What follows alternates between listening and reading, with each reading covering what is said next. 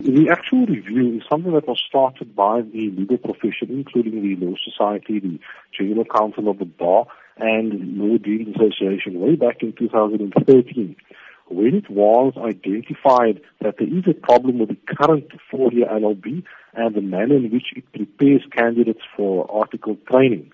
We had a summit in 2013, and this current review of the various tertiary institutions arises from that. At this stage of the review, the Commission on Higher Education is saying that it is not going to include the legal profession in that review in discussing the merits of the reports and the accreditation of the various institutions, and we're saying that is wrong.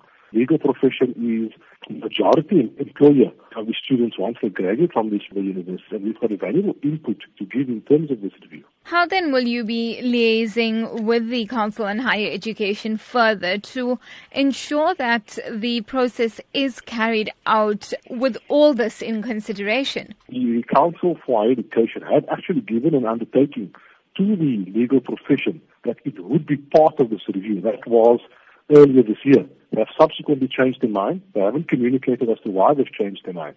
The Law Society has written a letter almost a month ago to the Council on Higher Education, subsequent to them making that decision, questioning that decision, and providing detailed reasons as to why the profession should be consulted. We haven't received any feedback on that letter yet. So we will obviously follow up on that. There's great concern about how this review is being carried out, especially from students who have already enrolled at these four institutions, and of course parents as well. How would you address their concerns?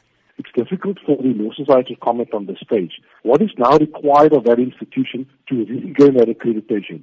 We are completely in the dark as to that process currently, so we can't make a comment in order to assist the students. This is one of the main reasons we're calling upon the Commission for Higher Education to consult with us, to explain exactly why these institutions had their accreditation taken away and what they need to do in order to regain that accreditation.